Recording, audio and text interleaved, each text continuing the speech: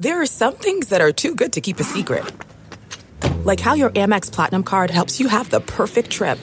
I'd like to check into the Centurion Lounge. Or how it seems like you always get those hard-to-snag tables. Ooh, yum. And how you get the most out of select can't-miss events.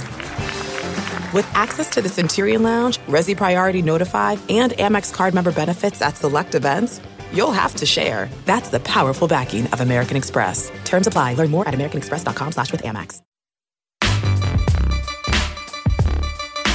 You are listening to the 23 Personnel Podcast, where food and sports clash at the goal line. Here are your hosts, Spencer and Michael. All right, everybody, welcome back to another episode of the 23 Personnel Podcast. This is the almost post-game instant reaction to Texas Tech and Oklahoma. Currently, it's 21-52 in the fourth quarter. I'm your host, Spencer, joined by Michael. Hello, everybody. Yep, there's 3:30 left. This isn't quite instant. This is pre-instant reaction. I'm not sure. But what do you think, Spencer? Was this about how you expected it to go? Did you have any higher hopes for Cumbie's first game as a head coach? Especially when he had to throw in Donovan Smith, despite everybody on Twitter thinking that should have been the starting quarterback anyway. So I'm not sure why I thought the defense would look differently. I predicted, not that means much, that they would give up 55 points and they've given up 52. It's just one of those things where, like, just today you one phase of the game, you don't stop anything. And today it's the pass.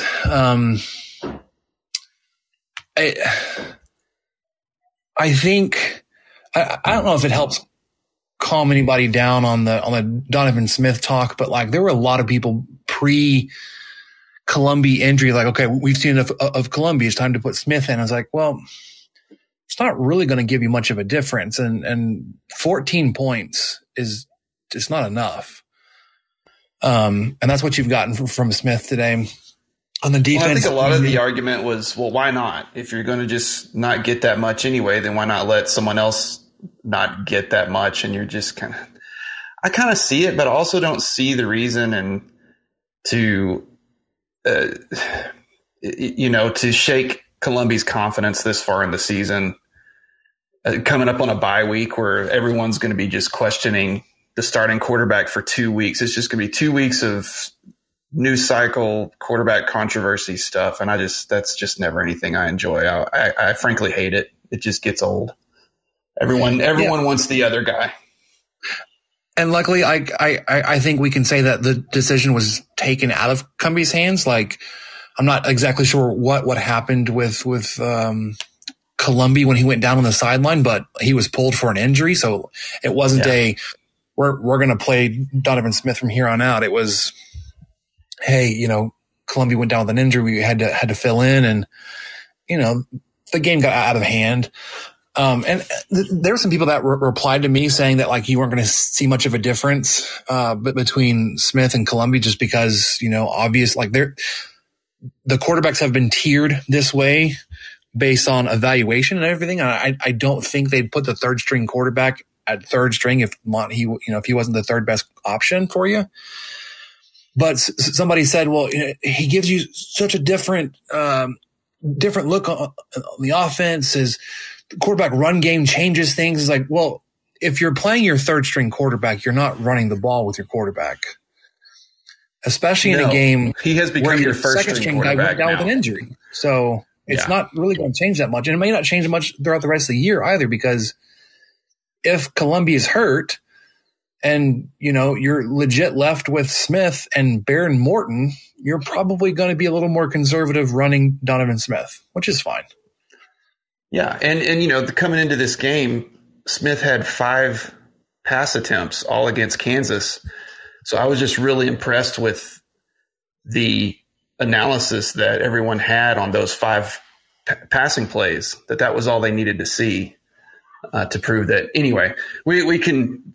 It's just kind of a chicken egg thing. It always annoys me because it's kind of the same deal of, well, Wells lost game 3. Let's fire him now. Or that sort of almost the same deal. Well, Columbia had an interception. Got to replace him. There's no other way around this aside from just keep playing football and hopefully it bounces your way. But yeah, the game just ended as we are talking. The final score is the same as it was earlier. OU was a little bit merciful on that last drive, ran the ball. So OU wins 52-21 in Norman. Not to pat myself on the back because no one likes to be right when it's this, but I picked the score to be 56-21. So I'm not too surprised how this went. I was, as far as positives, there's really not much. The pass defense was just atrocious, just unbelievable. Caleb Williams, even when he was pressured, which Tech did get pressure on him, credit to the defensive line and flushed him out, he was still able to make plays and find wide open guys. Threw 23 passes. Oh, no, sorry. Went 23 for 30 for 402 yards, 6 touchdowns, my friend. OU hasn't punted.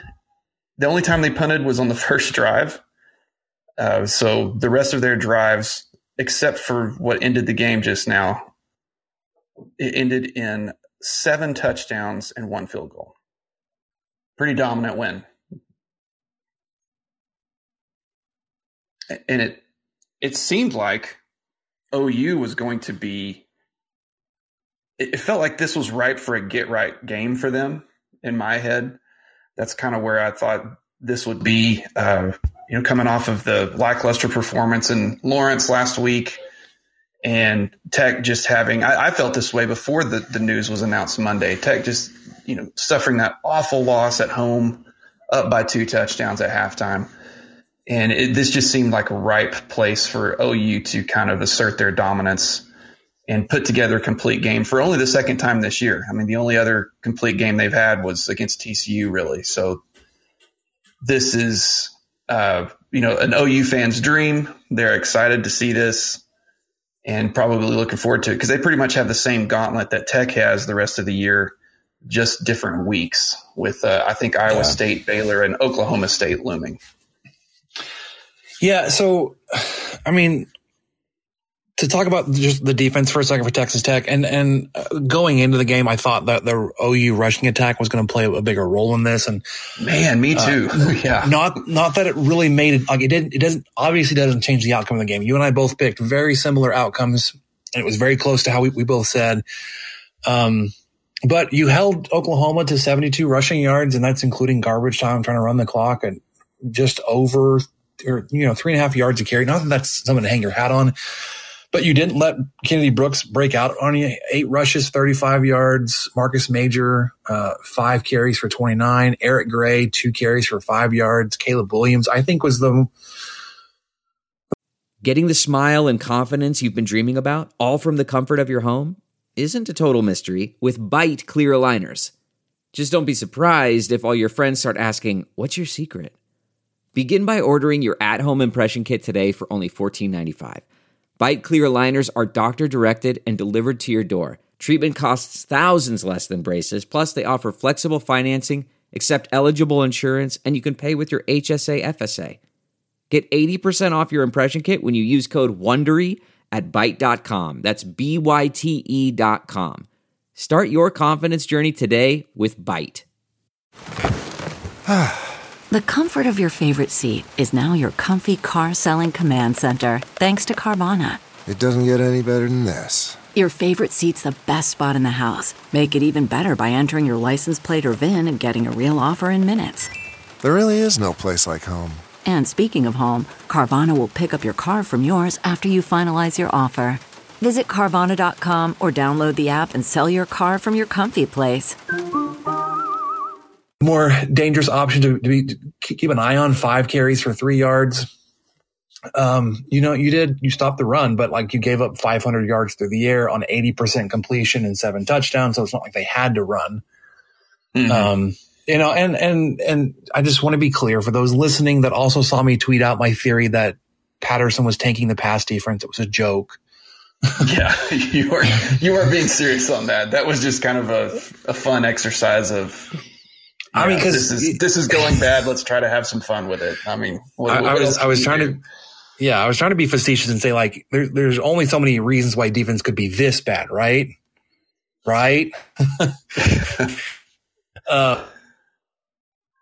But you know, we mentioned that we were able to get some pressure, and it felt like there were times when Caleb Williams had Patrick Mahomes like pocket presence, or like he would step up just at the right time or make just the right move to extend the play. And they kept comparing him to Mayfield, which I think is also a fine comparison. There were just like, there were some frustrating times when you got pressure and you got in the backfield and you were there. And either you ran past him because you were going 100 miles an hour, 2 degrees off axis or whatever, or Caleb Williams made one slide step and just like made you look silly. And that's what superior athletes do. Like we talked about it when Bijan Robinson and Zach Evans made your rush defense look so bad. It's like part of it is scheme, sure. But like when you've got 5 guys running next to him and they just can't do anything, it's because it's a superior athlete, right? They're going to make you look so bad in space just because they're that good. The offense for Texas Tech, 84 yards on the day, 104 on the ground. You found success early running the ball, and then Oklahoma made some adjustments and slowed you down. You finished the day running for 3.3 yards per carry. Xavier White, Taj Brooks, Roger Thompson all had flashes where they looked pretty good. Donovan Smith carried the ball 7 times himself, which, like I said a little earlier, is a little scary when you're down to your 3rd string quarterback. And the last guy left is a true freshman who has taken 1 snap all year, and you would like to preserve his red shirt. You ran the ball 32 times. You threw it 24. Your receivers look pretty good. I mean, Eric Ezukanma, 8 catches, 123 yards for a touchdown. Miles Price. That touchdown was incredible. JJ Sparkman, he had a touchdown, but he also had a couple really, really great catches. Mason Tharp laid the hammer on an OU guy. Unfortunately, looks like he may have injured somebody. So like the offense, like it's not good enough, right? Like you put up 21 points, it's not going to be good enough most weeks, especially against Oklahoma, and that's not something that we expected differently, right? Like this isn't like an unexpected outcome. Even if it was Matt Wells coaching today, I don't think we saw any bump. I loved though, Michael. I love to see the fire on the sideline from Cumbie, and I hope that carries over. And that spark and energy can help in other games. There wasn't going to be much that could have changed the outcome of this game today. Agree. So I think the spark that I noticed specifically, there were several places, but Tech just scored a touchdown on a great pass. We talked about people kind of wanting Donovan Smith to come in and whether or not they had enough ammo. And well, I mean, if that's what you're looking for, that beautiful touchdown pass he had to Sparkman is some great ammo because he rolled right and, threw off his back foot. And it was a pass that there was another receiver there, and I can't remember who it was, but only Xavier White. Tech receivers. Yeah. Either of them could have caught it. So that was a great play by Sparkman and by Smith. But after that play, I think they showed Cumbie on the sidelines down 38-14, and he was getting in his players' face, positive in a good way, just really encouraging his guys. So yeah, that type of stuff you love to see. You've got to take that type of thing in a loss like this. You don't have to enjoy the loss, but just the team I saw play the first 8 games of the season, this is just kind of how I thought this game was going to go, independent of who was at the helm. The only real issue I had with Cumbie, honestly, was aside from the field goal attempt before halftime, that was oof, that was rough. I mean, it's not like that cost the game or anyway, that was just yikes. That was just rough. That was a rookie mistake that he'll probably never make again. But I do kind of wish he would have deferred on the coin toss. That's probably like my only other thing is the fact that I think maybe in a indirect homage to Cliff Kingsbury, he won the coin toss and elected to receive and then promptly went 3 and out. Yeah, I without doing a lot of research into it, I don't think I mind so much the aggressive nature when you've got an offense that can move the ball. Let's put it that way. To go up and score first can do a lot. One, for the confidence of the team.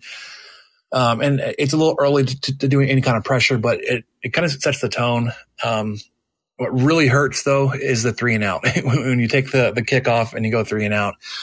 And I'm not gonna hammer it here because I'm sure we'll do it in the bye week episode. Or maybe not, but like special teams, man, we gotta figure something out on special teams. Yeah. We're returning kicks to the 15. We finally saw a fair catch. We had a tight end on a kick return. We saw that end of half field goal attempt.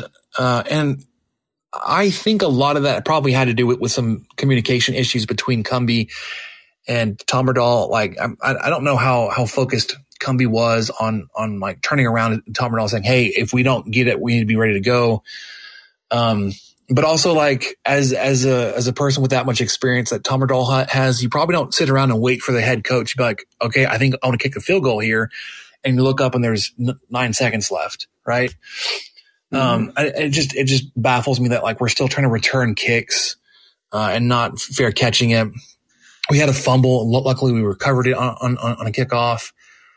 I don't know what's going on with special teams. And he was so good, supposedly, everywhere else he was, and just he's never been good here. So, yeah, that anyways, hasn't gone well. Yeah, I was going to say, for today, I think we'll just leave it there. Texas Tech loses on the road in Norman, 21-52. We'll look into the game a little bit more in the episode this week. It'll be a little bit later. We're going to record Thursday night. We're getting together with the Gambling Gauchos guys. So be on the lookout for that a little later this week. But for Michael, I'm Spencer. This was your post-game instant reaction. We'll catch you next time. Thank you for listening to the 23 Personnel Podcast and sharing our fandom for the Texas Tech Red Raiders. You can connect with us on Twitter at 23personnel, Spencer at PuntSuck, and Michael at Michael_LBK. And find even more great content over on StakingThePlains.com. Help us out by rating the show and leaving a review on iTunes, and subscribe on whatever channel you listen to podcasts. Remember to tell your friends about the show. The guys will be back next week with another episode. And until then, guns up and let the tortillas fly.